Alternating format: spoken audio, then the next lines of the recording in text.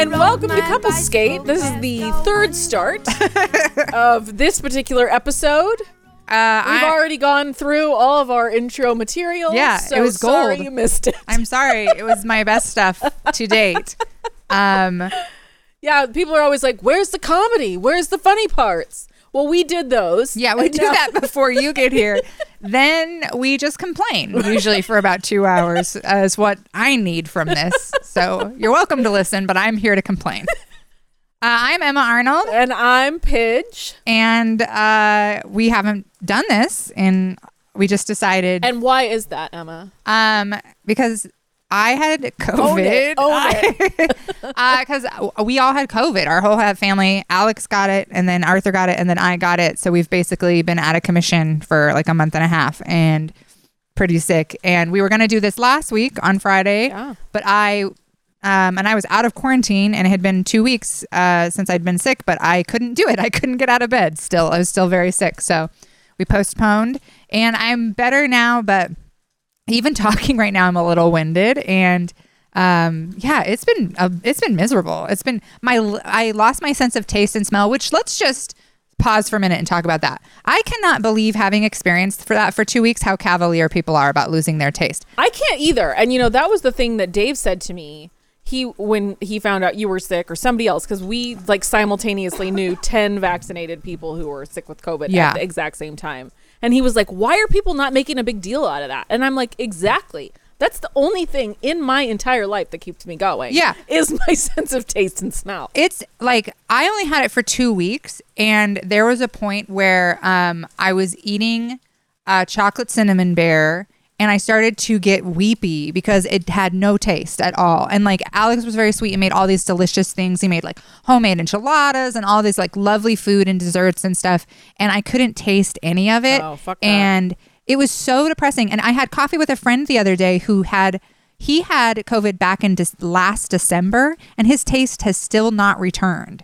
And he has lost so much weight. He was always like a pretty muscular guy and like works out a lot, but like had a little bit of a tummy. And he is so skinny. And he was like, yeah, I don't eat anything because it's like very unpleasant to eat when it doesn't taste like anything. And like, that's nerve damage is what that is. Yeah. And my taste and smell has come mostly back, but my lips were completely numb for about a week. Like when you come back from the dentist and it's like, it feels like you got two little pillows on your mouth. And even that, I was like, this seems more serious than, like, people are just like, it's just got some nerve damage, that's fine. It's just your brain, it's like, seems like that.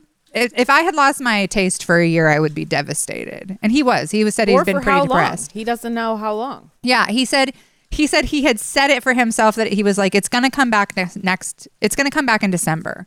And I was like, how do you know? And he's like, I just have to believe it.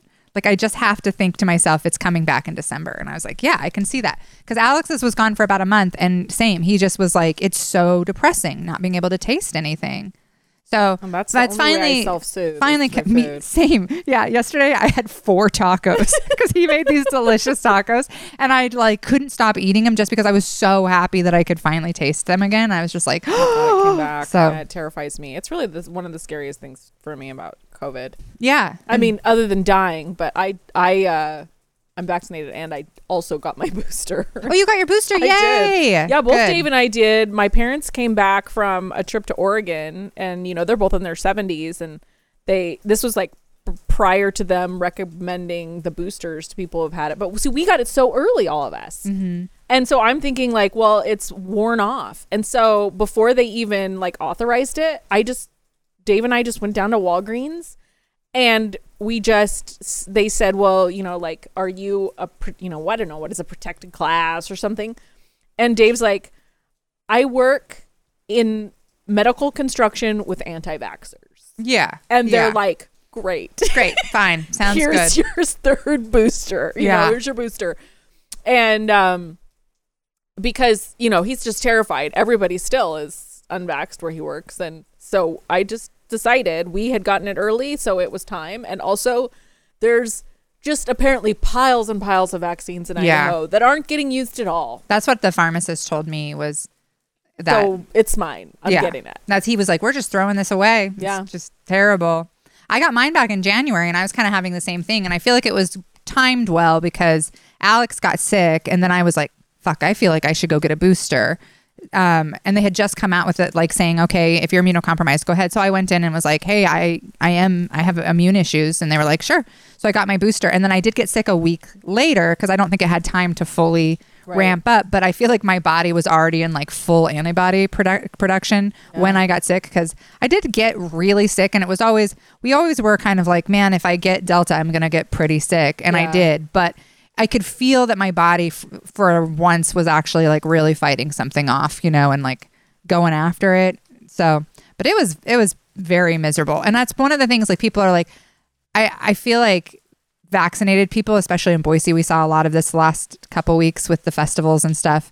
People have been like, I'm vaccinated, I don't have to care. And it's like it still took a month and a half out of our life. Like, yeah, nobody died, which thank God for the vaccines. And just the inconvenience of like scheduling everything or not going to work or like whatever. I feel only that I'm just safe from not dying, but I'm certainly not safe from all the other awful things that come with whatever this is. Like, the fact that your kid's in school and now they're not in school, and Yeah. I know so many people who, like your family, the whole family got sick. And I did know just the same week you were sick, 2 women in their late 70s, early 80s, fully vaccinated, go to the emergency room. And so their family, fully vaccinated, brought it into them. And it's just like, yeah, you're just not safe. Yeah. Yeah. I think the vaccines, they've given people, I'm so grateful, and I'm so grateful we were all vaccinated, because out of the 5 of us, 3 of us got very sick, and Calvin and Henry never got sick. So that's great. That's the vaccine right there. Also, but we did quarantine immediately. Like the second Alex got sick, he was fully quarantined, and we did the same thing with me and Arthur. So we were careful to not just like spread it to them.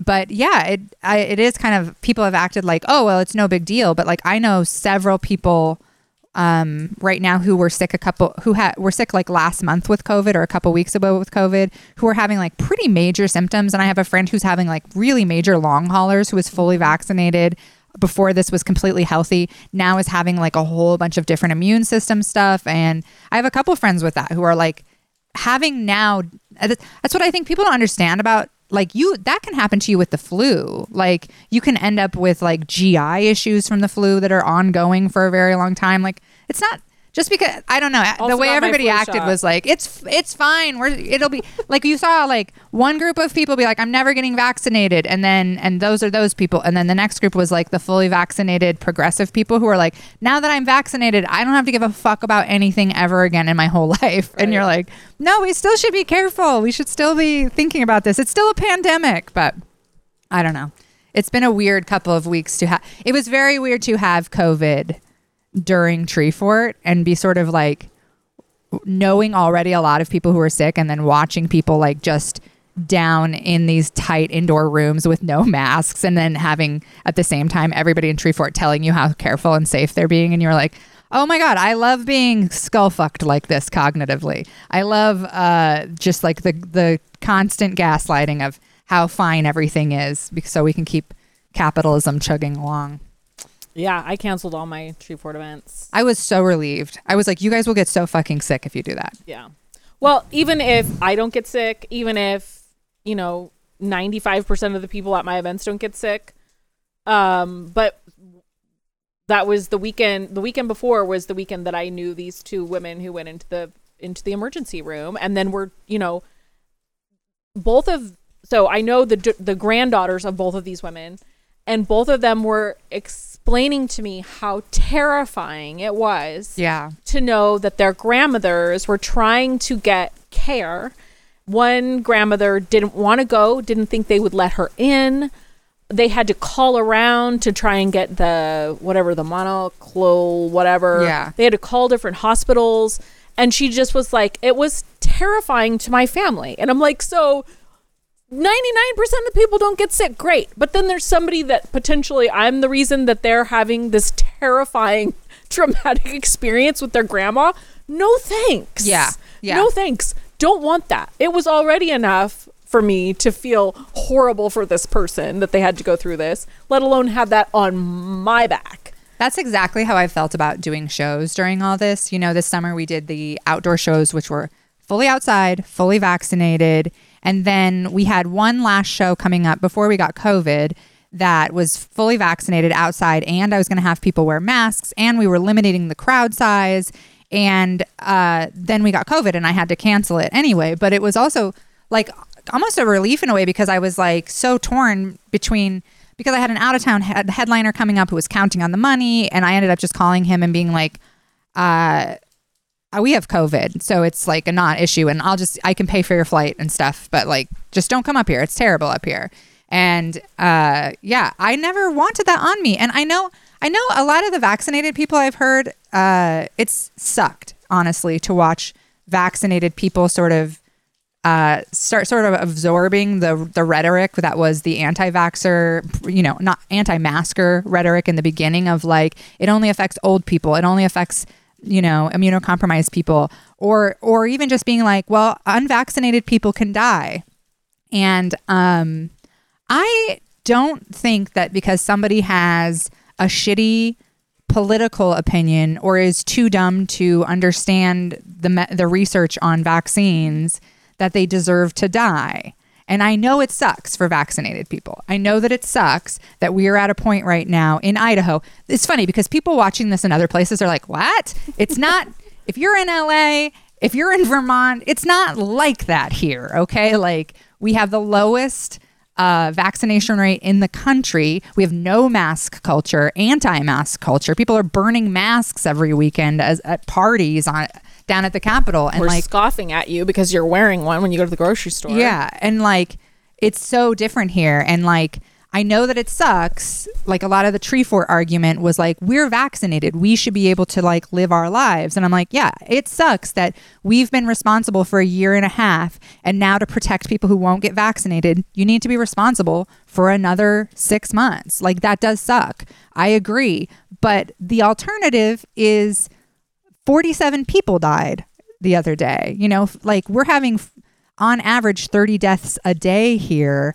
And I'm not okay with that. Like, I've been really devastated by that, by like like you're reading these stories about like kids who both parents died, or people's grandparents are dying, or like, I just am not, even if somebody's an anti-vaxxer, I'm not okay with them dying. And I know that's sort of almost become a weirdly unpopular opinion. And during Tree Fort, I just sort of had this realization of like, Idaho is so far right that even our progressives have been dragged really pretty far towards the right. You know, like the idea that you can call yourself a progressive and still be like, it only kills the unvaccinated, which is also children as part of that group, which right. We're not having a lot of kids die, but like yesterday there were 5 children in the ICU, and that is a really traumatizing experience. Mm-hmm. Like, I need to just, I guess, live in a country like New Zealand or Denmark who's like, we're not leaving anybody behind, you know, and they're just like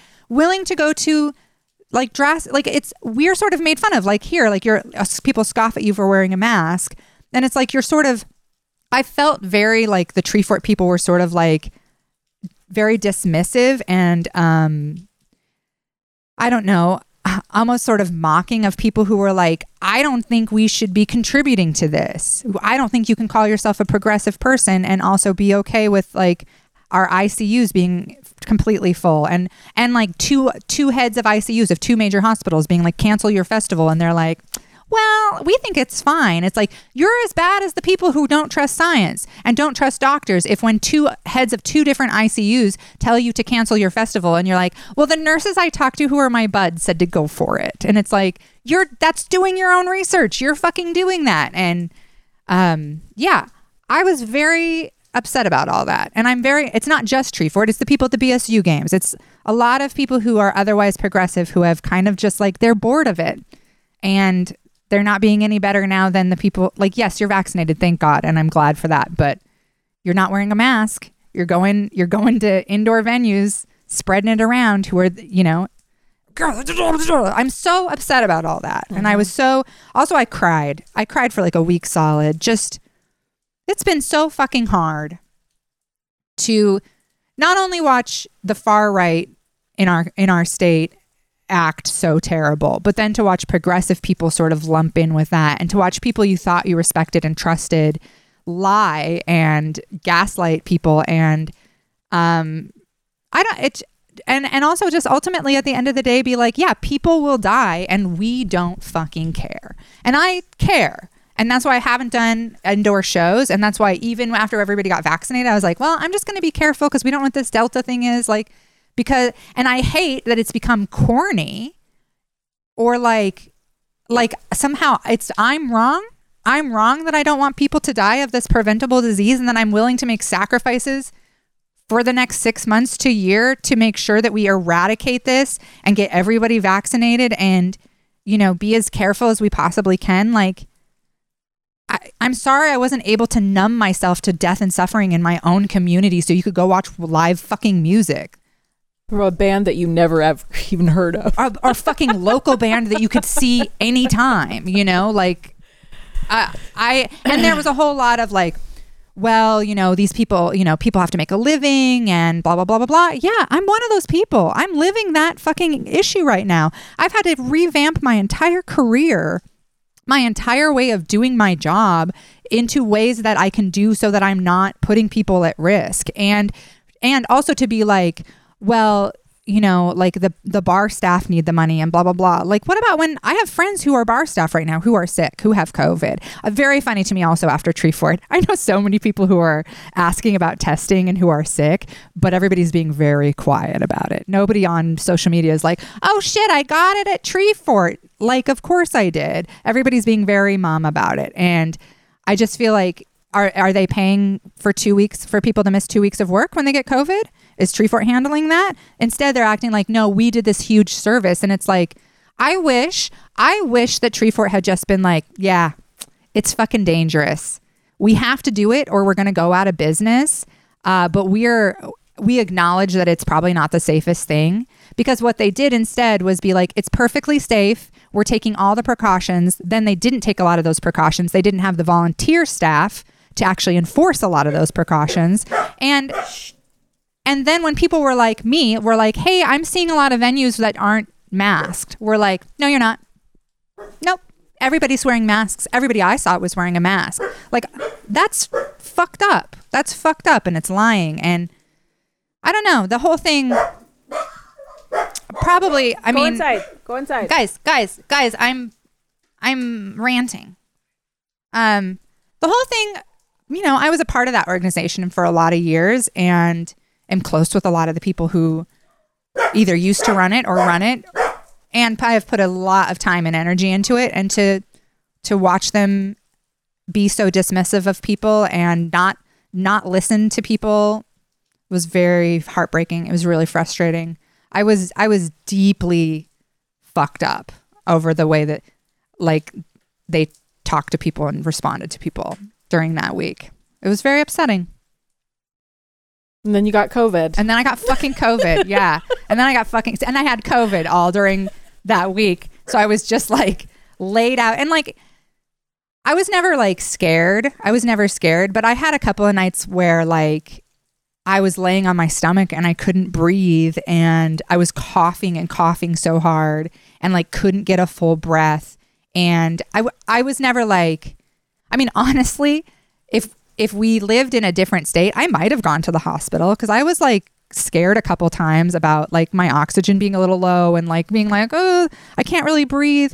But knowing like the state of the ICU, I wasn't going to go clog it up with my fully vaccinated ass. So I just stayed at home and felt like shit. And also I have a lot of medical personnel in my family that I was checking in with and making sure that I wasn't like dangerous. But like, I don't know, just, yeah, that sucked to just be like not able to breathe. And knowing that there are like tons of people in that, and seeing I probably will cry telling you this, but I've been doing these shows. A couple months ago, some family practitioners asked me if I would be willing to do a show for their like monthly meeting. It's like via Zoom. They have like a big staff-wide meeting.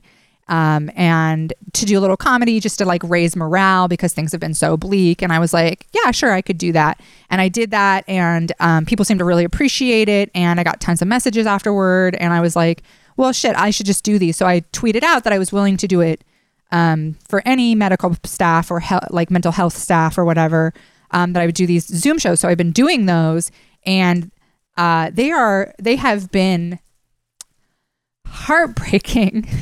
Like the messages I've gotten afterward or even during the chat, like, you know, I had one doctor who sent me a thing that was just like, like, thank you so much. I am literally doing like 15 minutes clean comedy before people do their like regular like morning meeting before, like for hospitals, for health clinics, for mental health professionals, like just a bunch of these different things, and for free, by the way. And if you want me to do that for your hospital, whatever, just get in touch with me.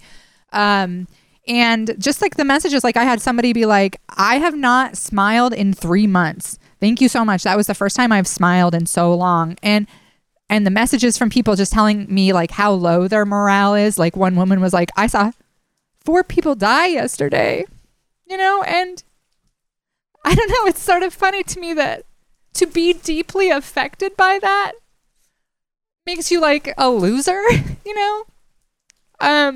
And it made me very upset with the head of Treefort, who was like, I've been talking to a lot of medical professionals. And they want us to do this. I'm like, really? Because the medical professionals I have been talking to, which is a lot of people, have been like, I can't fucking believe they're going to do the football games. I can't believe people aren't taking this seriously when they're having people like, even the kid's dad flies Life Flight. And he was telling us they are so busy right now. And it's just helicopters constantly. Yeah, he flies. I live right next to St. Al's, and it's just constant helicopters. Yeah, and he said they've never been this busy, and he's worked there for a decade.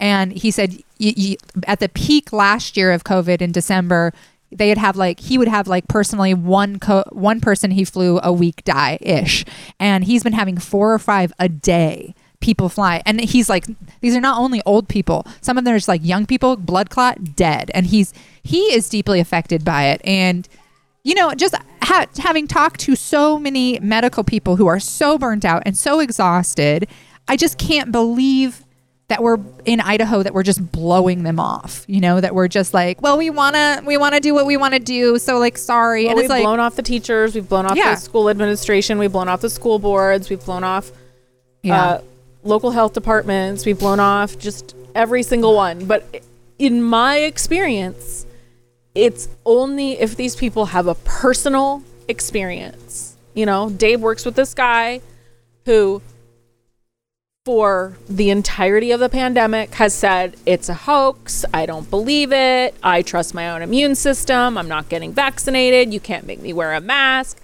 Guess what? His wife, who is immunocompromised, got COVID really, really bad, had to go to the emergency room. Guess who's changed his tune? Well, at least and it's changed. Like Jesus. 18 months, dude. Really? You're that short-sighted that your own wife, you know, they have 5 kids. Like, it took that. That is pathetic. That is completely pathetic. If you can't even extrapolate what is happening in your community to consider that knowing that somebody's wife is dying. Yeah. You know, that's someone's wife. That's somebody's mom. And even if they had no one in the world, their life fucking matters.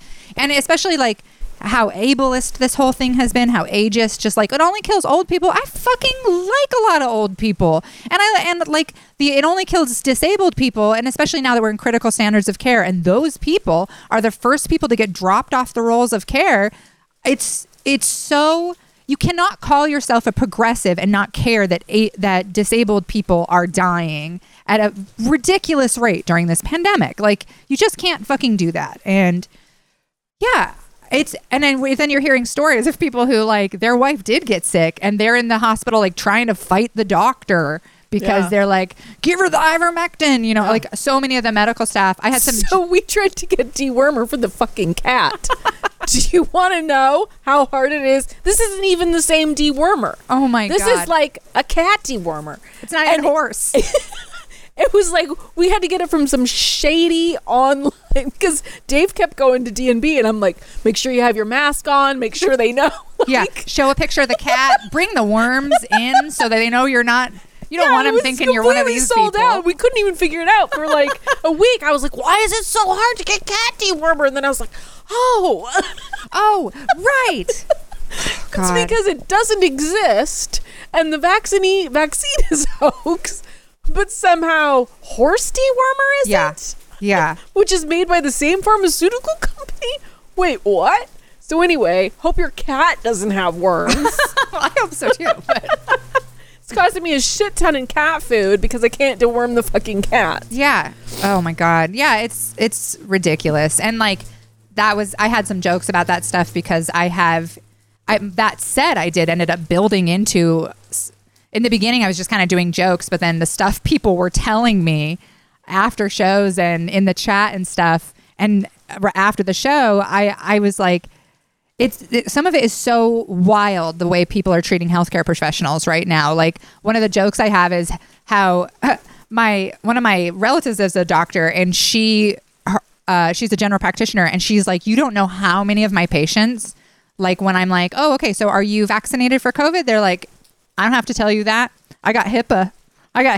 And she's like, I'm HIPAA. Like I'm your HIPAA.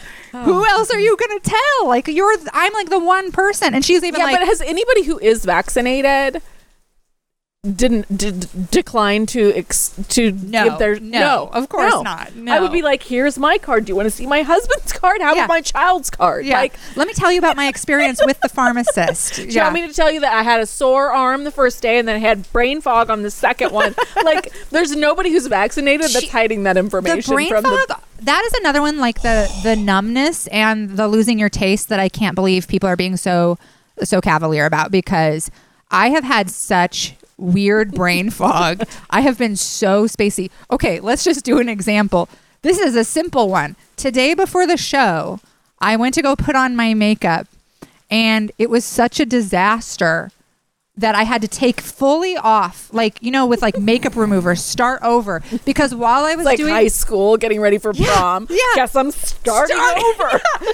I had to start fully over. Why didn't I take a picture? Why didn't you just come? Oh no! Come on. I had Have green some fun. eyeshadow out to here, and I had lipstick. It's Halloween month. I know. I should have just been like, "This is where we're at." I wore a costume. I was but it was partly just because, like, while I was doing my makeup, I just feel so tired, and I feel so like. So you put on green eyeshadow out to here because you were tired?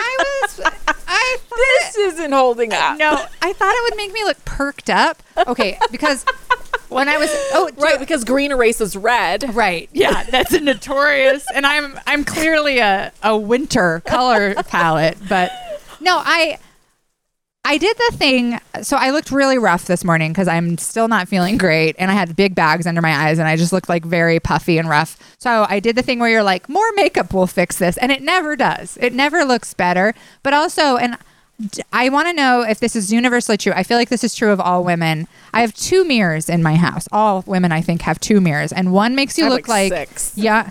Well, no, I mean like your makeup mirrors. Like you have 2 mirrors for getting ready, right? You have like, for me, it's my bathroom mirror and my bedroom mirror. And I bounce between the 2 because one makes me look like young Helen Mirren and one makes me look like Helen Mirren, but she died 4 months ago. And I do makeup in one mirror and then I'm like, Jesus Christ. And then I go to the other one. I'm like, not too bad, not too bad.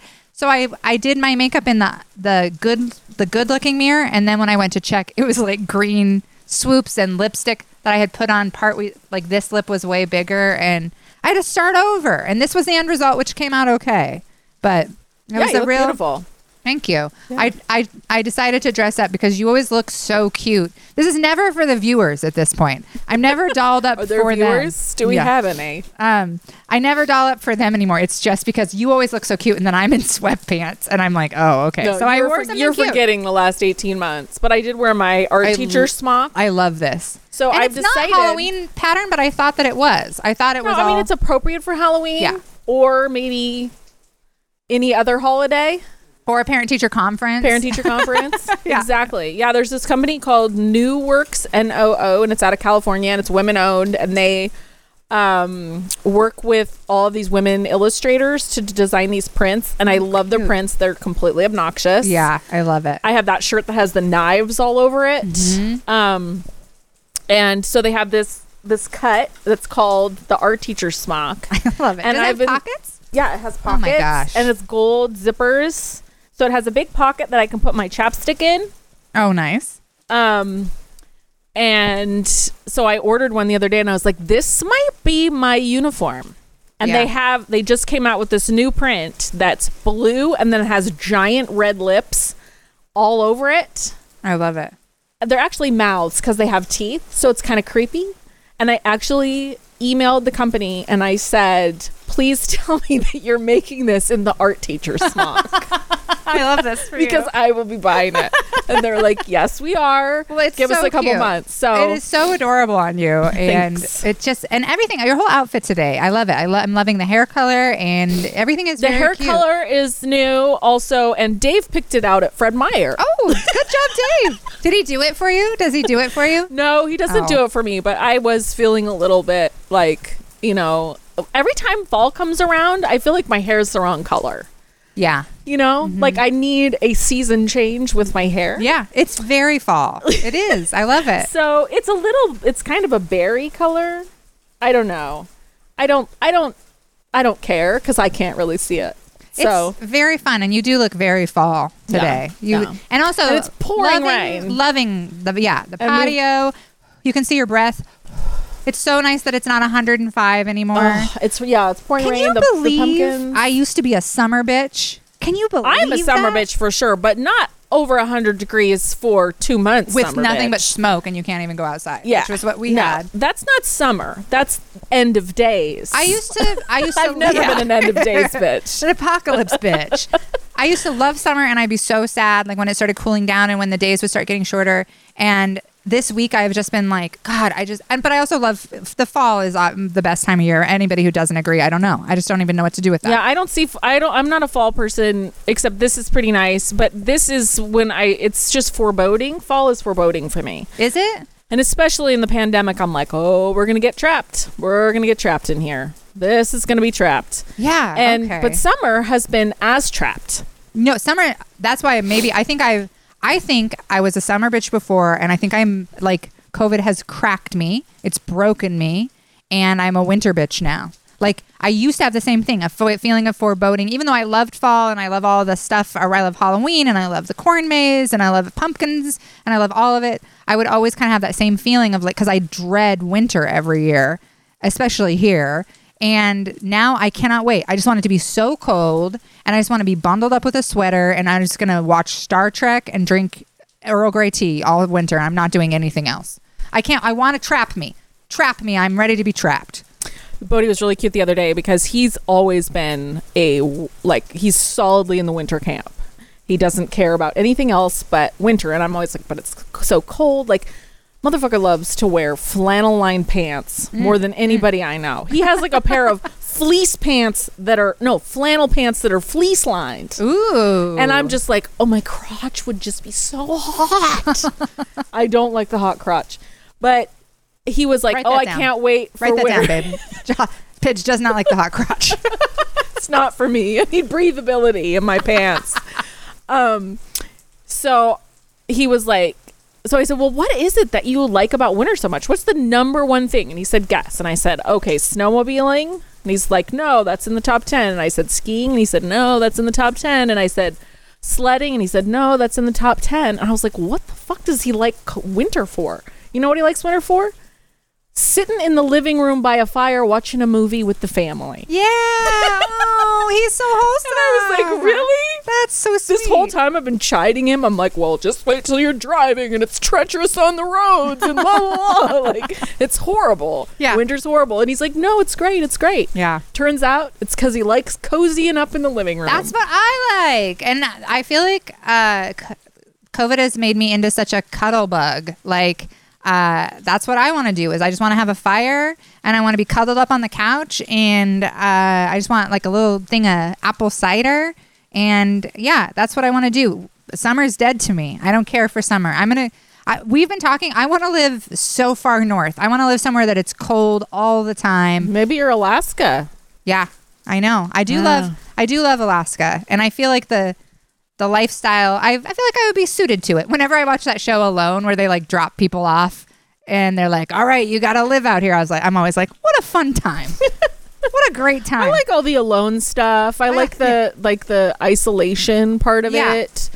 But I have to be able to get outside. Yeah. And that's what I worry about in the winter. Like somehow I'm not going to be able to see a horizon and move around. I normally would feel like that, but this summer was so smoky and so hot and unbearable. It was horrible. I feel like it's and they said this summer is probably the most mild summer we're gonna have going forward. And I was like, I'm out. Yeah, me too. I'm calling done. it. Yep. I'm a winter bitch now. Forever. I think I'm gonna go live in the tundra somewhere, Siberia maybe, and just raise yaks or reindeer. I think yaks are maybe more of a South Asian thing. Anyway, it'll be cold. And I'll have I could never live in Siberia because of that book that I read called Tiger that was all about man-eating tigers and how unbelievably crazy tigers are in Siberia. Really? Crazy. In Siberia? Oh. Yeah. Like they will hunt you. Yeah. And they'll like find you and come back and come back and come back and then finally eat you. Wow. Yeah, it's terrifying. Well, I guess I have grizzlies in Alaska. Yeah. I am pretty scared of grizzlies. When we were living in Alaska, we bumped into grizzlies a couple times, just me and the kids, because when we lived there, I would have to carry Calvin in the backpack and Henry in the fronty pack because they were both babies. And then I would hike all over the place by myself. And a couple different times we bumped into grizzlies, and I never was like, oh, how neat. I was like, I know if you live there, you probably are used to it, and it's not. My brother's terrifying. a hunter, and he hunts bears, and he's terrified of grizzlies, and he's had a couple of interactions that have been like close to losing your life situations. And I'm like, not for me though. No, I'm good. I would leave a grizzly alone completely. A black bear, you're just like, get out of here. And they're like, oh my God. I was just trying to get some huckleberries.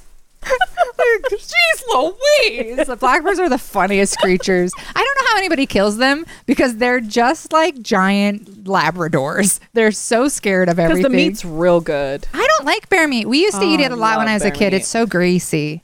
I love bear meat. Well, yeah, and then the fat is so good. That we ate a lot of bear sausage and bear steaks and stuff when I was a kid. I like elk and antelope. I will eat any amount of elk and antelope, but I hate venison and I don't like bear. Just not my thing. And venison, it's so funny. Venison is like, to me, that tastes like bad childhood because we ate so much venison when I was a kid because we sustenance hunted it, and I hate it.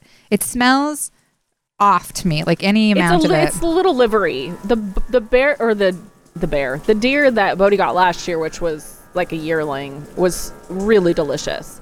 Having said that, we ate the whole deer, and I hope he doesn't go deer hunting this year. I know somebody gave me a bunch of venison and I felt too guilty to throw it away, so I like made it into chili and like did all these things to try and mask it, and every time we'd eat it I'd be like, I hate it. But if anybody wants to get me some antelope or some elk, I would eat that for you. Yeah, elk's my favorite.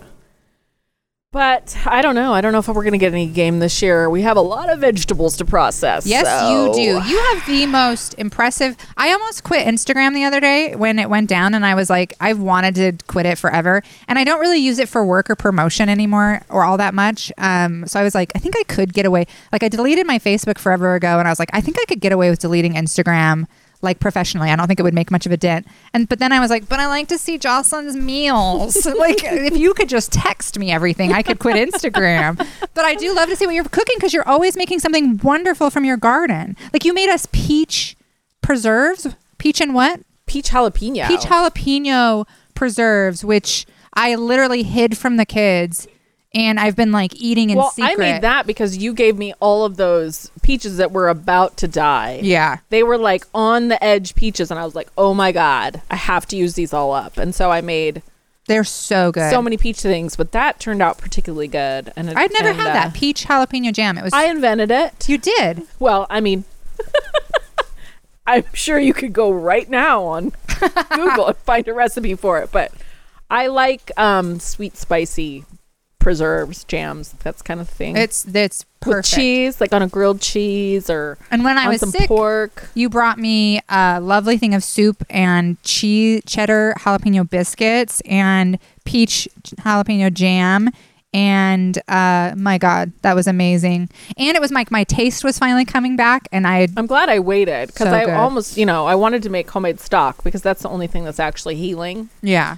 And so, but it took me a while to get to a weekend where I could make stock. And then you were still like, I can't taste anything. I was like, should I go to the effort of making her something that she's going to torture her? Yeah. That I'll just be like, well, I bet this is delicious. The texture is really interesting. It was perfect because my taste was coming back, and then that jam is so spicy and so sweet, and it was perfect. It was so perfect. So yeah, I've been eating it on every little thing, and it's very, very tasty. Very good. Good.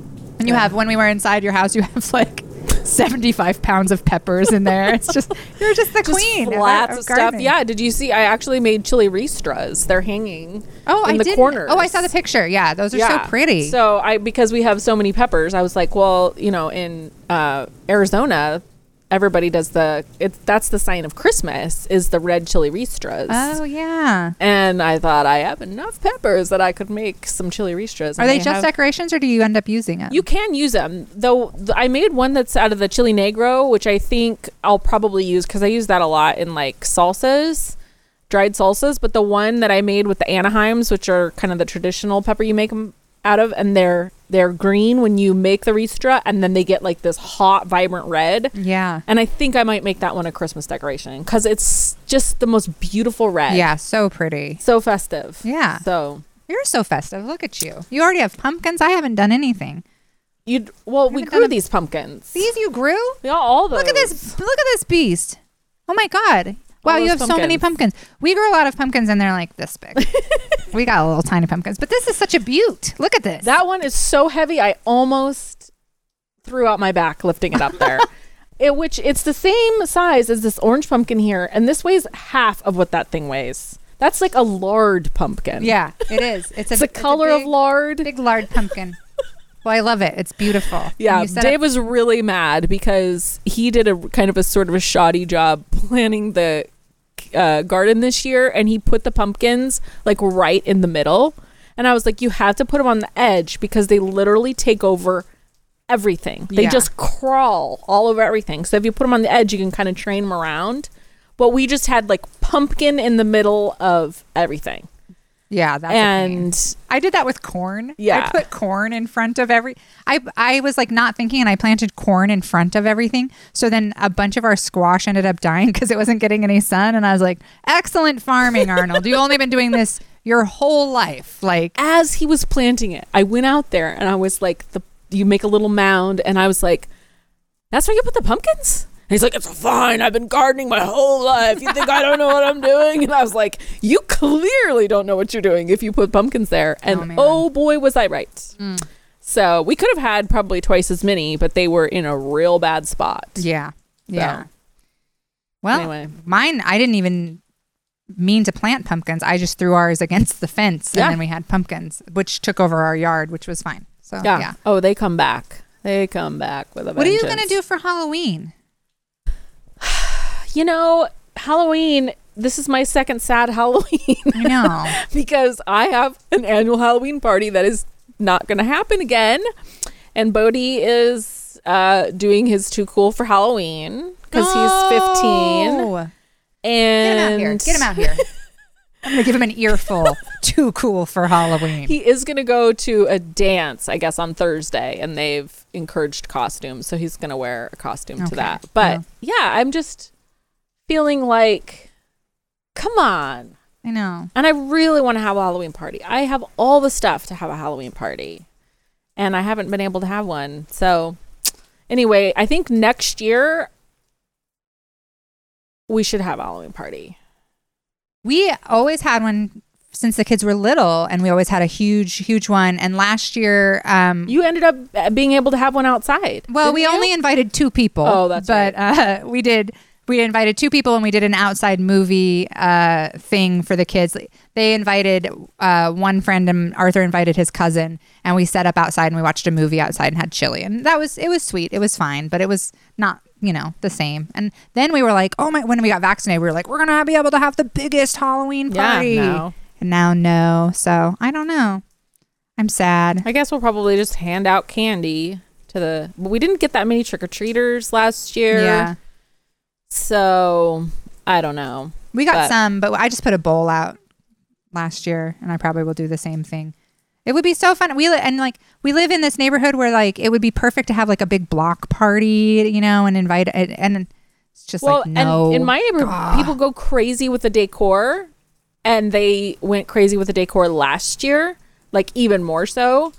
I always go crazy with the Halloween stuff. I've got a pirate flag I put out. I've got bones and rats and everything. And as you might have noticed when you pulled up, nothing. Yeah, we did the same. So I'm I don't even know if I'm going to put out my Halloween stuff this year. I'm kind of feeling the same. We have a big tub of it, and I just feel like I don't really feel so this is what I've decided. And let's see if we can get the rest of the world on board.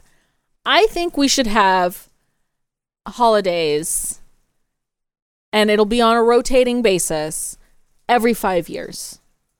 Which, all of them? No. So 1 year we have Halloween. Mm-hmm. 1 year we have 4th of July. 1 year we have New Year's. Because I do like all of those holidays. Mm-hmm. But all in 1 year, it's you have to divert your energy too much. If you had once every 5 years Halloween, you could go bonkers for Halloween. You could go big. And same with New Year's. New Year's, by the time you get to New Year's, you've already had an entire year full of holidays, and you've just gone through Thanksgiving and Christmas. I never liked But New wouldn't Year's. it be fun if you did it once every 5 years? Once every 5 years, yeah. I'd probably actually go out instead of just being well, good night. Yeah. Same with 4th of July. Yeah. Love a 4th of July every 5 years or so. I don't want to do something every year. See, here's why I think you think that, and that's because you're the one who throw parties. Yeah. You throw parties. I'm an attender, so I love holidays every year. But it's because I just show up, I bring a dip, and I'm like, oh, that was great, thanks so much. But I would be fine with a lot of those. New Year's for sure, once every 5 years would be fine with me. 4th of July would be fine once every year. We didn't do anything this year at all. We usually go to my sister's extremely redneck party, which is that's the only kind of 4th of July party there is in Idaho. Yeah. I mean, it's chaos. Full on they buy a whole bunch of illegal fireworks. Her husband and the guy across the street always get into a firework fight where they're shooting it at each other's houses in this weird, very postury, my dick's bigger than your dick. Mm-hmm. I'm the real American here. Yeah. And everybody always gets way too drunk, and that's a fun party, partly because we go, and then I'm like, all right, let's get the fuck out of here at I feel like I can 12:01. count on one hand the times that I have been invited to a party. I was thinking about that the other day when I was like, oh, I really would like to have a dinner party. And then I was like, when have I ever gotten invited to a dinner party? Yeah. Maybe never. Do you not, is it because you don't go? I feel like I used to get a lot of invitations, and then people started realizing that I don't feel like I don't get invited because people feel like I'm really particular, and that I would somehow they would feel like they couldn't, I wouldn't be happy or satisfied with whatever they're doing. I think it's not true. Yeah, it's not true at all, because I would be so happy if you invited me over for pizza. Yeah. You come to my house and we're like, we don't have napkins. Sorry. I've been to your birthday party. Yeah. And I think, no, I guess you never come to a Halloween. They're more kid parties, the Halloween parties. Yeah. You've come to my Halloween parties that were kid parties, but I only had a kid party when Bodhi was. I came to a pretty adult one, I think. Well, there were kids there too. I don't know the difference. I'm trying honestly. to think. Yeah. But anyway, so what I'm saying is I don't get a lot of invitations. Yeah. And maybe it's because I'm a sour, bitter old hag. Maybe it's because people don't like me, I don't think that's true. but It's hard to say because like they probably don't like me. no, who's having parties right No, now? I'm not saying that, like, but I'm saying in my adult life. in your adult life. I've thrown way more parties and had more invited more people than have ever reciprocated. Yeah. You're a party thrower, I think. So people come to your parties and But you were saying I'm a party attender, which I would gladly be a party attender. However, can't attend a party you're not invited to. I'm also not though, because I'm a party at the last minute. And I don't want to do that. Like I am a party not attender, I guess.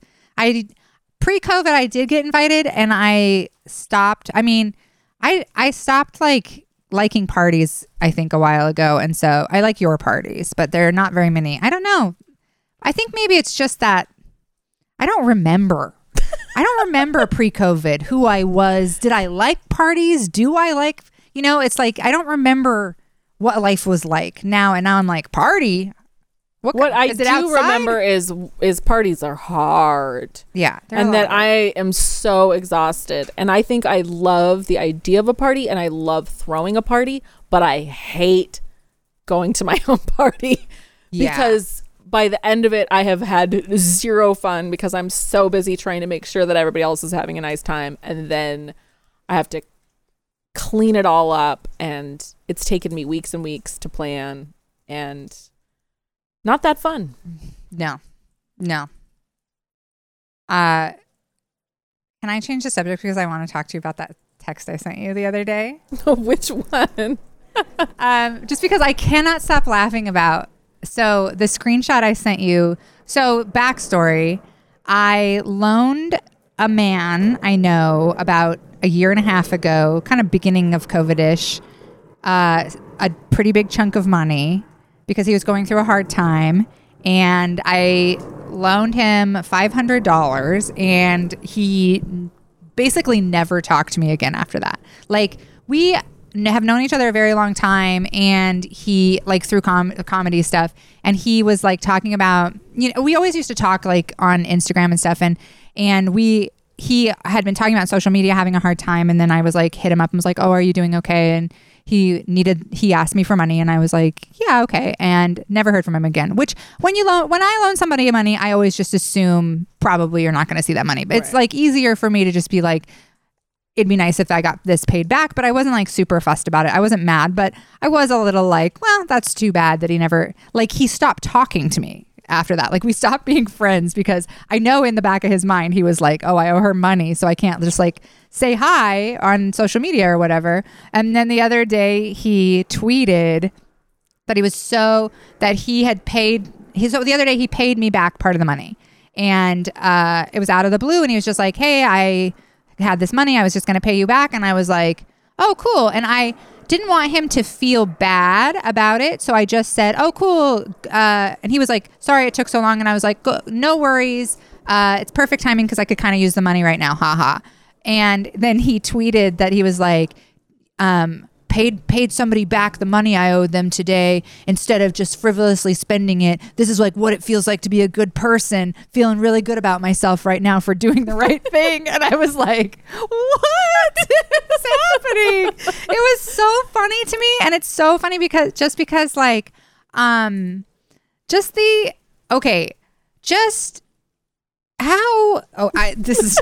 that is literally, I spent like 10 minutes trying to process it. It's just that old saying that if you have to say that you're something, that you're probably not something. Yeah. Like if people are saying like, you're a really good worker or you're really funny, if you're saying you're a really good worker or you're really funny, maybe you're not. Yeah. So, and maybe if you have to say it on like a social media platform. Yeah. And I was like, how low is the bar in this guy's life for being a good person? He's like, I paid back the money somebody loaned me instead of fucking around with it. But I'm also paid back some of the money. Yeah. Which he admitted. Yeah. Which I was like, that's fine. I mean, it's whatever. But it was just so hysterical. And I was like, and not only is he like, wow, I'm such a good person, but he also is like, people are going to agree with me that I'm a really good person. And it got me thinking how this guy is definitely one of those guys in my life who I have described to other people as a really good dude. Like, he's a really good dude. And, you know, I've been like, you know, there's not a lot of really good guys in comedy. And over the years, I've been like, he's a really good one. And I was like, after that experience, sort of examining my relationship with him. And I was like, oh, the reason I think he's a really good dude is one time many years ago, we were at a comedy festival and I accidentally inhaled the entire contents of a weed pen. I had only smoked pot like one or two times before, and someone gave me a weed pen and it was kind of clogged. So I took it, I thought I was being really tricky and I took it apart and I was like, oh, there's a little like plastic stopper in here.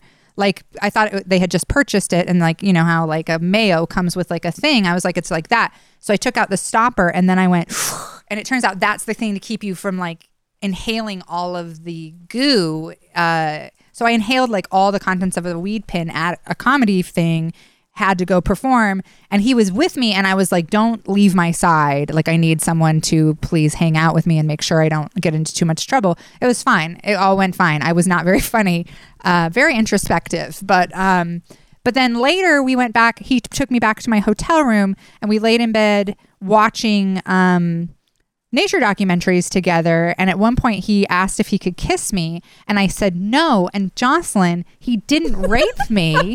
So he must be a really good dude. Really good guy. He's a really good dude. And I was like, holy fuck. My bar for men has been so low that this whole time I've been like, this guy's a really good dude. Never occurred to me that like actually asking to kiss you when he knew you were stoned out of your mind and not somebody who smokes pot. So like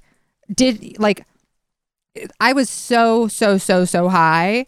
I remember thinking at one point that we were watching Weird Wonders of the World, which I'm saying the narrator has a speech impediment. It's British. It's very funny. I'm not making fun of his speech impediment, but when you're high, it is really funny that they gave him a show where he can't say R's or L's, and he has to narrate this whole show with Weird Wonders. And I swear the writers are constantly fucking with him, and he'll be like, well, we do whales. And you're like, they're fucking with you, man. They didn't need to throw rarely in there. Anyway, I remember thinking I was on the show and that I needed to remember my lines. Like, I was very high. So I was like, actually asking to kiss you in that moment is not good dude shit. Like, that's not when you try to find, that's not when you ask for consent sexually from someone at all.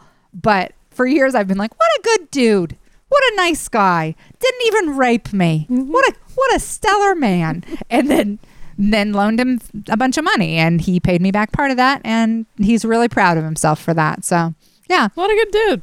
Really good dude. Really good dude.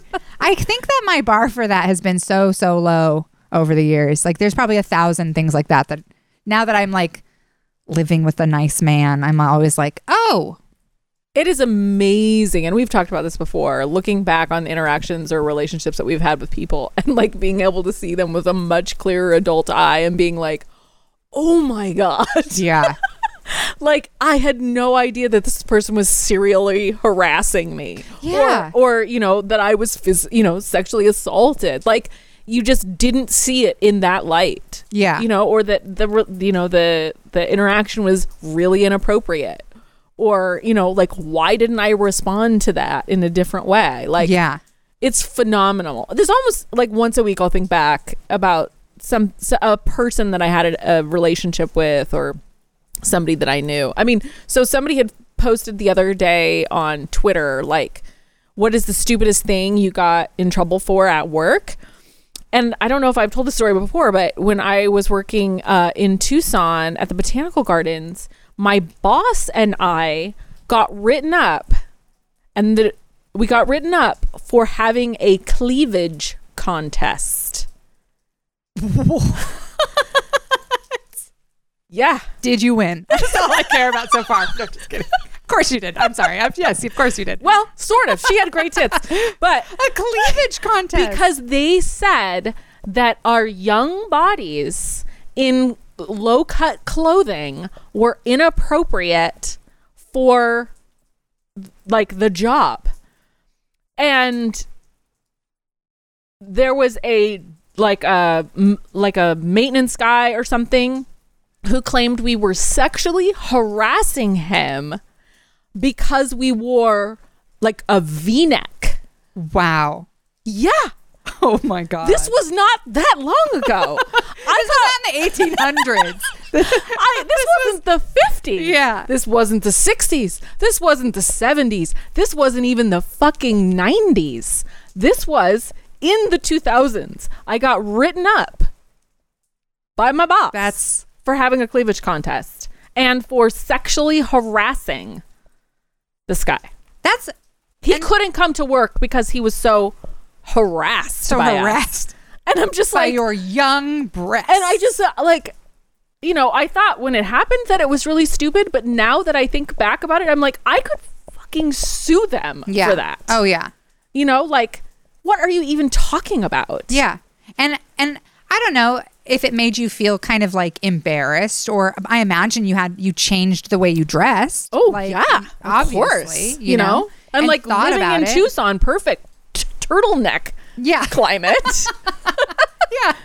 Oh my But God. the thing was, it's like I have larger breasts. No matter what I wear, I will either have cleavage or my boobs will be visible. You know, like in some way you can tell that I have boobs. Yeah. And I got in trouble for it.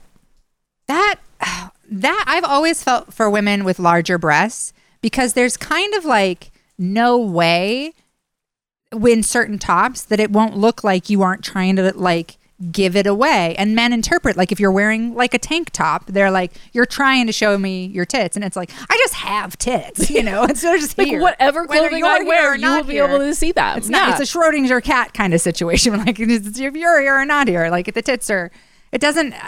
And I, years ago, the kids, it was Calvin's very first dance at his school, and they sent home this like thing, that a sheet of paper about the dance school dress code for the dance. And it's only for girls, right? Yeah. For boys, it was like slacks and a nice shirt if you have them. If not, don't worry about it. And for girls, no shoulders, no neck, like no bare, blah, blah, blah, no cleavage. And I wrote a letter to the school and called them, and I was like, what the fuck is this? Also, it said, remember, modest is hottest. And I was like, the fuck is this shit? And the principal actually apologized and was like, I'm really sorry. One of the moms and her student came up with this and they sent it out. We didn't know like it was being sent out. But it was ridiculous because I even was like, so basically the dresses they were saying people had to wear, I was like, somebody with small breasts like could wear pretty much anything that they wanted, but somebody with large breasts would have to be sure to like get a modesty panel and put it there. And it's just, it was so annoying. I was so mad.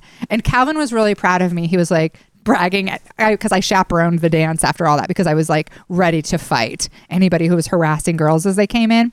And afterward, he was like, or during the dance, he was like bragging to people that I was the one who was like making sure there were tits at the dance. And I was like, that's not really what I was doing, but no, it's always proud. It's our culture of not teaching boys not to rape, but teaching girls not to dress so that somebody rapes them. Yeah, you don't want to make them stumble. By the way, though. Yeah, it's just ridiculous. Modest is hottest. I was so pissed off. That is exactly. I'm kind of having the same thing. I'm starting this new project for the Patreon, which is actually kind of the old project. I started the project or the Patreon doing the Book of Holy Fuck as like all of this other stuff, and now I'm just doing it just as a storytelling podcast. So it's like all of this stuff that I had to publicly noodle out in paintings and essays and poems. I'm like, all right, I'm finally ready to tell these stories. But it's kind of the same thing in writing down and telling and processing these stories. It's been, I think, sometimes really enraging, and also I don't have anywhere for that rage a lot of times. Like a story like that will come up where I'm like, oh my God, like I was misused in this situation, or this person was shitty or whatever. And it's like, you can't right now write a letter to the botanical garden and express that anger. Like you don't retroactively. It would still probably happen. Yeah. You know what I mean? Like I'm sure there's still a culture of whatever that is. Yeah. There. Patriarchal or bullshit. you know, anywhere. Yeah. And That could happen at your job now. Oh, sure. I think you could show up to work and at your job now, somebody might be like, I feel uncomfortable that Jocelyn's breasts are in the room. You know, Right. like a man could put you in that situation today. Right. And so like it hasn't changed enough to complain about effectively, and you don't ever get like retroactive justice, you know? Like I was trying to tell this story. I mean, I guess you could take it out on Alex. Yeah, sure. Yeah. Or your kids. Yes. Yeah, why not? Yeah, no, I mean, I've been thinking about that in terms of karma, and that's what I always tell Dave, is that I really do believe in karma. There's been a couple situations that have happened to me recently where I've thought, well, there's karma. Mm-hmm. But you know what? That should have happened 2 years ago and it would have been satisfying to me. Yeah. And so karma never happens on your timeline. It's never when you're most gunning for the karma. It's always long. You always have to play a long game of like sitting back and letting other people figure out that you're correct, that this person is garbage, and which is or this situation is garbage, or this policy is garbage, or this flyer is garbage. Yeah, but it always happens when the sting for you is gone. Yeah. And so like now I'm just laughing about the cleavage contest because of course I haven't thought about it in 15 years. Yeah. And then thinking about it now, I'm like, wow, I'm sure when that happened, I wanted to take that guy down. Yeah. You know? Yeah. And you know, I think too, a funny thing for me is, so we've talked before about how, recently I saw someone shared a screenshot of some people talking about how like I had reacted wrongly when told about someone. There was a man who had been in the comedy community who had been accused of texting women inappropriate things. That man came forward, outed himself, apologized publicly, and then later like made amends privately with people. People were still mad at him. But the general feeling seemed to be that he had like made amends and done the right thing. And after that I did book him on a couple of things because in my mind, I was like, well, I'm not crazy about the fact that he texted people like, you're hot, you up, you want to fuck type stuff. That's not professional and I don't like it. But also I was like, well, he seems genuinely, he was like, that was because I was drinking. I've been sober for a year now. I've made amends, blah, blah, blah. And the person I was booking things with at the time wanted to book him, not to pass the buck, because I was like, fine, yeah, go for it. And I felt like he had made amends. And people in the thread were saying I had handled that situation wrong. And I was like, it's so funny that they think I would argue that, because I'd be like, probably, yeah. I didn't even take care of my own sexual abuse and sexual assault. I didn't even protect myself in 1,000 situations. You think I'm claiming to have a perfect fucking track record protecting other women? No, I'm sure I've dropped the ball and let other women down as much as I've let, or more than I've let myself down over the years. 100%. And I'm like, and also that you didn't see it then. Yeah. And you can only see it in hindsight. And yeah. I feel the same way. Like I'm sure that I was abhorrent in situations where I should have acted, with valor. Yeah. And I didn't do it. But I assure you, like, I'm not unscathed. Like, yeah. I was acting way worse towards myself or not realizing things that were happening to me at the time. Yeah. I mean, I have 2 solid decades of people really shitting on me and me going like, that's totally my fault for sure. Exactly. You know? Like, yeah. I did not see it. I could not see the truth of a situation for myself or for the other people that were involved. I didn't even know I had human dignity till a year ago. I didn't even know that. It didn't occur to me till like a year ago that I wasn't just a sexual object for men to enact their fantasies on, that I was allowed to, to not want to participate in that my worth wasn't tied into that. Like it's, like years and years ago, I was on a podcast with Jeff Tate and, a woman, I'm not going to name names here, but a woman on the podcast accused, I'm going to name this name, Doug Stanhope, of assaulting her the night before. And she since then has expressed that she was really disappointed in my response to that. And people kind of, Doug's followers sort of came for me in a way they did not come for Doug, by the way. I did not assault this woman. He did. And I'm not going to say allegedly because I was fucking there. And Doug is not denying it either. But they were coming for me saying like, you didn't support this woman and you claim to be an ally and you say that like silence is compliance and, you know, you're in the wrong. And I was like, yeah, I don't remember what I said. I know on that podcast, I was like, Doug assaulted you. I tried my best, in my opinion, to side with her. She feels like I let her down. I'm 100% sure that I did, because the day fucking before that, I was on a podcast with Doug and a bunch of other people where they had me describe my own sexual assault in graphic detail while they mocked me and laughed at me. And I just fucking sat through that. I just was like, haha, we're making a podcast and I'm going to talk about my rape.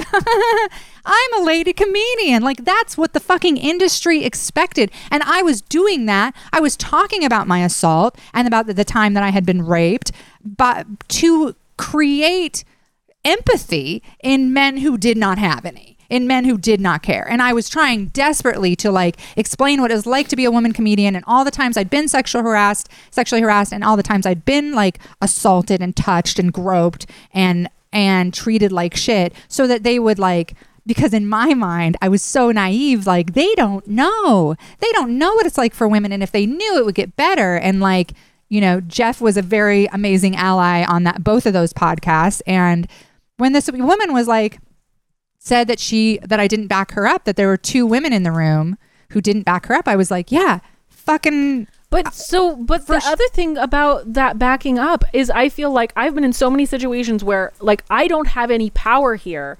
Yeah. And I didn't back you up, but I also was worried about my own job. Do I lose my job over this? I mean, I think that there's so much more nuance oftentimes in those situations where I feel completely powerless. I feel like it's happening to me as well. Yeah. And like, I haven't fought back because I stood to lose a lot. Yeah. And I still feel like I don't have the freedom to say whatever I want to say in every situation. Even that, like naming Doug in that? Even much smaller situations.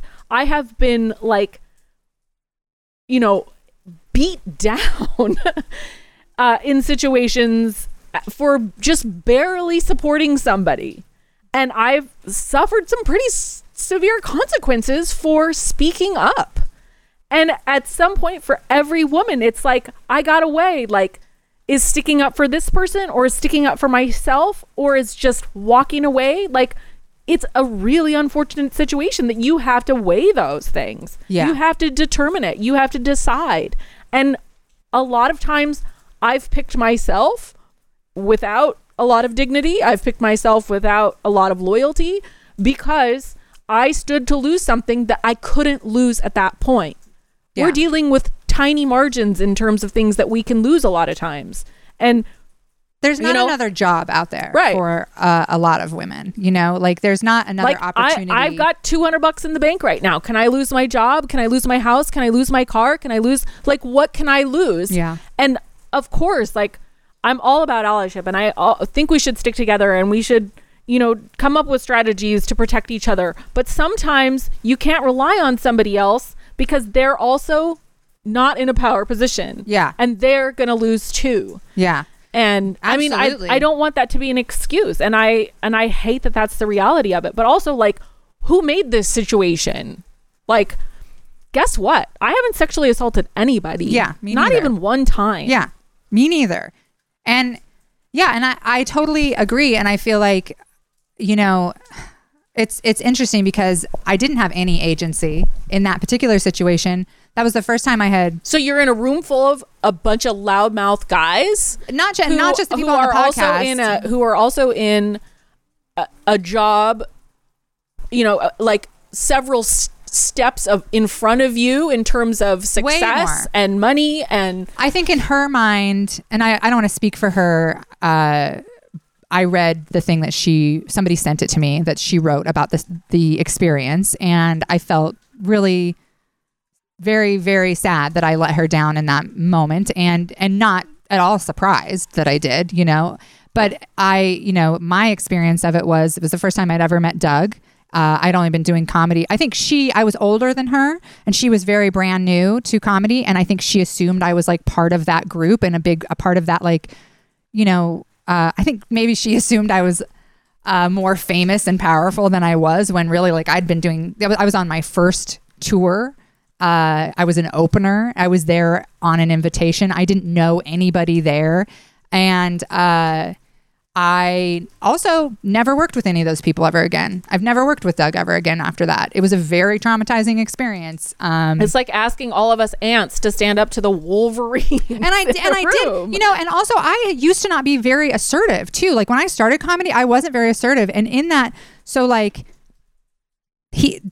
I've never named names on this before, but I'm so fucking sick of the like not being able to, because like I am somebody who has stuck up for a lot of other women in my career, and I have my career has suffered so much because I have named names, and because I have like refused to work with abusers, and because I've refused to turn a blind eye, and like I refuse to act like Adam Carolla is an okay person to work with. He's not. If you're booking shows with Carolla, you're a piece of shit. He's a piece of shit. You can't open for Carolla and act like that's okay. And that's my opinion. And plenty of other women are like, I don't agree. I think you should take the work when you can get it. And I think that's probably also true. Like, I'm not even disagreeing with that. This is just how I have to live for like my own heart.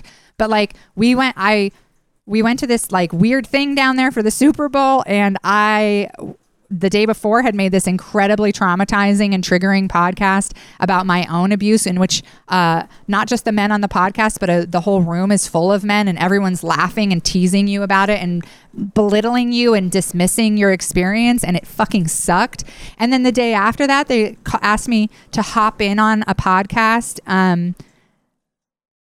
as a woman, and I did. And it was because this very young woman that Doug had assaulted the night before wanted to confront him on the podcast. And she did. She was so strong in that moment. When I think about that, her in front of Doug and all his friends being like, what you did to me last night was not okay. That is like one of the most strong, amazing things I've ever seen anybody do. And everybody was laughing, including her. And I get why, because it was like a podcast and we were all trying to like make jokes and keep it light, but it was fucking crazy. And I was like, yeah, but that was assault. And the whole thing devolved into a screaming fest in which the other guys on the podcast, not Jeff, were like saying like, well, if that's assault, if what Doug did to her is assault, I did this, this, and this to a woman, is that assault? And I'm like, that's rape. You raped that woman. And it devolved. It was literally, people were standing up and screaming at me and this young woman and Jeff. And I mean, it was one of the scariest, angriest situations I've ever been part of. And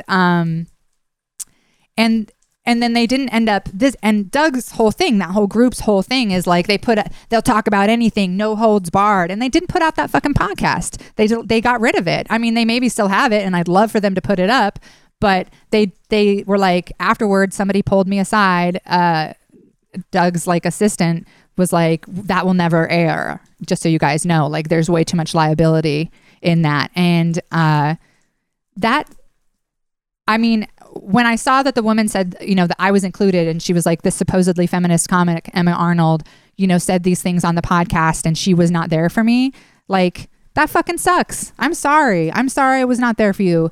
I wasn't there for myself. I was still living in a world where you sort of had to like ask men very nicely not to hurt you. And we still do. Yeah, still do. But now I don't ask, like, I wish I could go back in time and be in that situation, because it would be very different. I wouldn't be, my hands were shaking. My voice was quavering. I was so triggered out of my mind, as an assault and abuse survivor.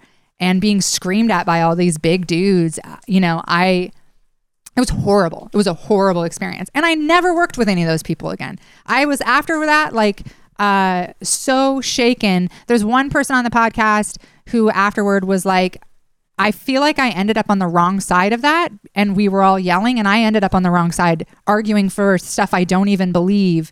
And but everybody else was kind of stood by it. And at the time, I remember thinking, like, good for Doug. Like, he knows he assaulted this woman. He's giving her like chance to, like, you know, to tell him how she feels. But like, no. The whole situation fucking sucked. And everybody in that situation sucked. And I say that as somebody who, like, you know, I don't know. The whole thing, looking, like, I have been in so many situations like that as a comic and as a woman, like you said, where, like, I'm having to, like, stick up for, like, basic human dignity. I'm having to, like, stand up for, like, the smallest amount of respect. And, well, those to be like, above you, those in power are doing none of those things, and you're just like a little mouse. Mm-hmm. And you can't.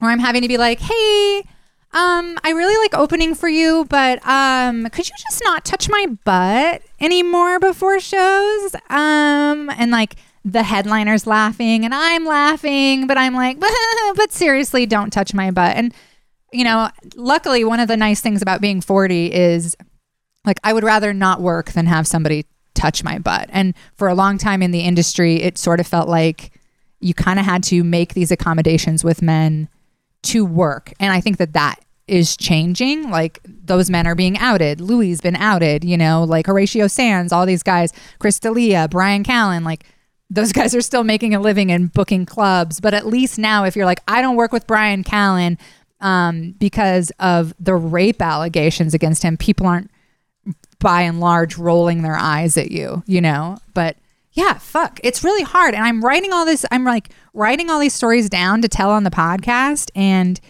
it's fucking awful. And I want to do a comedy podcast. I want to tell funny stories, but unfortunately, most of my stories are, and then that guy grabbed my boob, you know, and told me I won a cleavage contest. So I don't have any funny. I wish I had funny stories. Awards that I have ever won. Congratulations. It's so, I don't know. It's a lot to wade through and to process, and it's constant. It's like just all this constant, every day there's something new to, like, kind of re-noodle and be like, oh shit, well, damn it, I should have burned that guy's house down. Yeah, when I look back at my blog and how I always made myself the bad guy. Yeah. And how much I protected these guys who were trash. Yeah. They were really trash. I mean, the stories, people will be like, oh my God, I can't believe that you went through that. And I want to be like, that was like 5%. I didn't tell you the stories because they're so humiliating of what actually happened. Yeah. Like, I tempered it so much and I protected them so much, even though it seems like I eviscerated them and that I, like, gave out all their secrets. Oh my God. Not even close. Yeah, I'm having this. I told a story for the podcast, and then after the second it was done, I told Alex I have to redo it. And I couldn't figure out why. And then finally I was like, it's because I was telling it from his perspective as much as mine, which I was so frustrated with myself for doing. But it's like, the whole time I'm like, I don't want you to think this bad guy is a bad guy. Like, I was like, I'm still protecting this person. I'm still like, well, I don't want people to know this guy, this guy was this sexist to me, that he treated me this poorly, that it was this humiliating. And it's because I'm still protecting him. I'm still protecting, like, his image. It's not even because I'm, like, worried about consequences or anything. It's because, yeah, part of me just, like, cannot tell the story without kind of being like, well, you know, to be fair, at my, I was wearing a V-neck. Because it makes you, when I look back at it, I realize that it makes me culpable, because what it does is that it shows people that I actually accommodated this behavior. I said okay to this behavior. And for usually like an extended period of time. And I guess maybe we do that because there's agency in that, you know? Is that why, like, when I tell that story, I think it's because, I mean, think about the 90s, think about the 2000s, like trying to tell somebody that they were being sexist. And I think like the way you would be shouted down by those man show pieces of shit when we were younger and you would try to call something out has made it so that now when I tell something that has happened, I always do it in a way that's like accommodating to the male ear in a way, or like, I don't know, like it's sort of, it's already like defending itself in a way. Or I try to be more neutral than the story calls for so that it's not just like, well, you're just telling this only from your perspective, which is like, yeah, I should be. Why wouldn't I be? Why would I be like trying to get into the mind of this serial abuser to see like if he had reasons and if there was anything I did to spur that, you know? I don't know what it is. I mean, Ken literally tried to kill me. Like no joke, took out the insurance policy and everything. But you know, he had a really hard relationship with his stepmom. Yeah. Yes, that's what I'm. You know, he'd been a military brat, and so he hadn't been able to, you know, form a lot of close connections. Yeah. So he tried to kill me. Yes. But here's some reasons. Yeah, God, that's what I'm. Yes, exactly. We're like, God, that's exactly what I'm doing. Like this story I'm telling, I'm like, I mean, to be fair, I wasn't perfect in the relationship either. And it's like, I don't know why I feel like for the listener or for the reader, I need to make sure they don't side with me, that they don't like me too much, that like, it's something I've always done. And I'm struggling in telling these stories and in doing this podcast because I'm like, it is, I think it comes down to, for women, it's never okay to be the main character in your own story. Like that is so egocentric, and like it's never okay to be 100%, to have your own back 100%, you know, to just be like, I support my decision, even if it in the end pissed this other person off because it was what I needed. And I am having the hardest time not telling a story that's also like, I mean, I am a piece of shit, so I'm sorry for that. You know? Like just going back to what you were talking about, he's such a good guy. Too, also, I think we're saying there's a really, really high bar for us. Yeah. And you have to be self-aware about like the minutia of your life, every little fucking thing you did or didn't do. But we give broad strokes to other people. Yeah, that guy is a really good dude because he didn't rape me, and I am a low to mediocre quality person for having never raped anyone. Yeah, that is, and I want to correct that in myself. I want to feel like I'm a really good person, and I want to feel. What you need to do is more tweeting about what a good person you are. Yeah, that is what you're right. You're right. I need bring it all back around. Yeah. Yeah. I need to borrow money is what I need to do, and then pay back a portion of it and be like, wow, what a crusher, you know, like, I guess, man, I don't know. But I'm really struggling with this project. And I even the other day was like, quit being such a little bitch about it, Arnold. Jocelyn's got 75,000 words on her fiction project. If she can stick with like a fiction project. I did have the moment where I was reading back and I was like, I fucking hate everything that I've written. I've written 75,000 words that I loathe. But this happens to be every single creative project I've ever done. Like 3/4 of the way through, I'm like, this is very bad. That's the dopamine drop off. And you have to persist, and because this is the point where I'm like, I should just stop, I should just quit, like this is a failed experiment. But I know if I push through, you gotta just keep going. Or see, what I do is just start another project. So I have 75,000 projects that are 3/4 of the way finished that I was like, I'm bored of this, because I just read this thing that was talking about the dopamine drop off where like when you start a thing and you expect a reward, you don't actually get the peak of dopamine when you get the reward. You actually get it about halfway through, and then you have to finish the reward with diminishing returns of dopamine. Yeah. And that is for a reward that's 100% guaranteed. If it's a 50% guarantee, you get double the dopamine, but also the drop off is faster. Yeah. So that's what always happens to me is I'm just such a little dopamine bitch that as soon as there's no dopamine in something for me, I'm like, I'm done. I'm going to go start a new podcast. So yeah, I'm going to see this project through, but I have to figure out a way to tell my story and let it be okay that I am an adequate and decent human being in the story. I have to figure out how to do that instead of just being like, set a small goal, smaller goal than that. Smaller goal than that. Yeah, for sure. Yeah.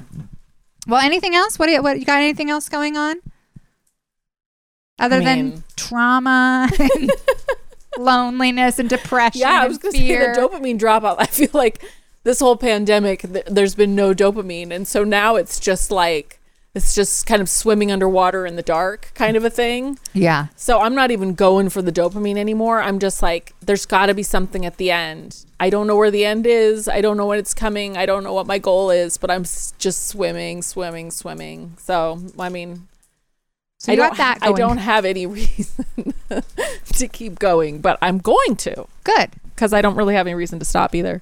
I had 2 days ago, I had about an hour where for the first time in as long as I can remember, I was like, I'm happy. I feel really happy.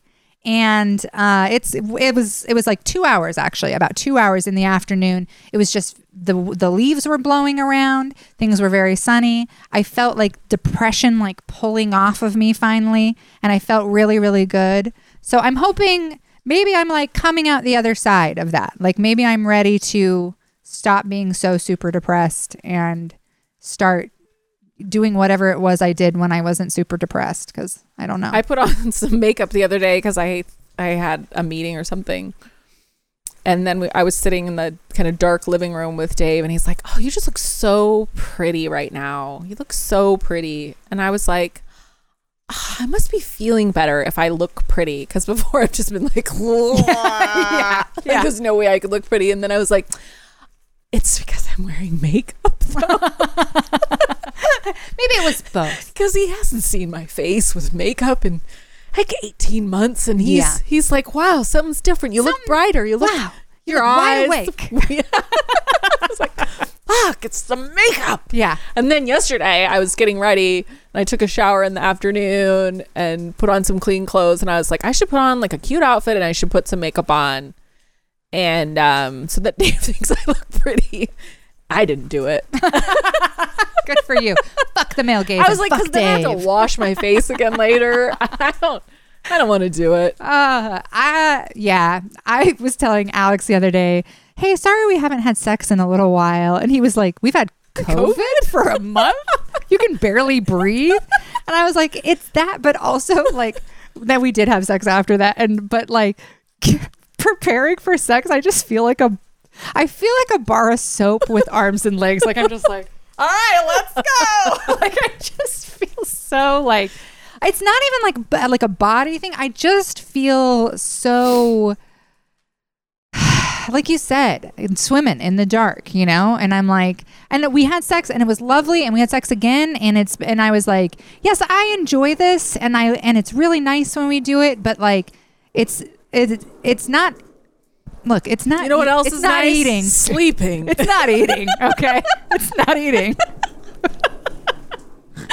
Exactly. It's not smelling and tasting. Yeah, it's not smelling and tasting.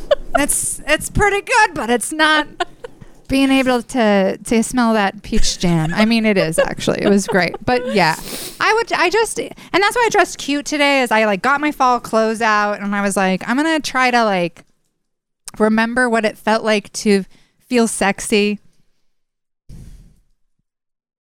It didn't. I put these clothes on so I could remember what it was like to be an art teacher at high school.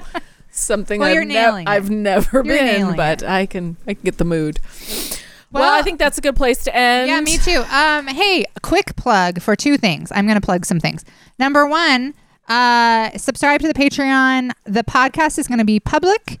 But it's the Book of Holy Fuck, which we were doing before, and it's just going to be, I'm going to read stories and blah, blah, blah. Anyway, I'm replacing What's Next with this version of the podcast. Anyway, and then the other thing is, people have been like, how can I help you financially? Like, should I buy your albums? Like, what's the best way to get money to you? Which is, number 1, you can Venmo me. That's the best way to get money to me. But if you're wanting to buy an album or something, actually one of the best ways, and it's free to you, to help me financially is if you message Sirius and request them to play my albums, they will. And most of my royalties and stuff come from Sirius. Like, they pay better than, like, Spotify doesn't pay shit. And most of my money comes from Sirius and from selling albums directly. But yeah, if you just want to do something for free, just email them and say, hey, I would love to hear more Emma Arnold comedy, and then I get nice little paychecks from Sound Exchange. So do that. That's a great way to help me out. Thank you. And other than that, this was so nice to see you. It was so nice to be out of my bed. Free. Yeah. And that you got through it relatively unscathed, and you're coming back out of it. And maybe we'll be able to we seem to be better in the fall about doing our podcast. Yeah, the heat was a little, I would rather be cold out here than, there were a couple times when by the time we were done, I was like drenched in sweat. So hopefully maybe we'll have a little more. And I love it. It's just so cozy. Thank you for setting up this big boy right here for me and for making it so cute out here. And thank you to Alex, our producer, who only botched it 1 or 2 times or 3 times today. Only made 3 mistakes, and you know what? That's great. That's an improvement. It's way less than we used to have. So yeah, we actually recorded it this time because Alex. As far as we know. Yeah, as far as we know. Anyway, thank you guys for watching and listening. And if you have questions, leave them in the comments, and we will answer them next time. I will remember to read them for sure. So if you have any questions, go ahead and leave them in the comments. Love you. Bye.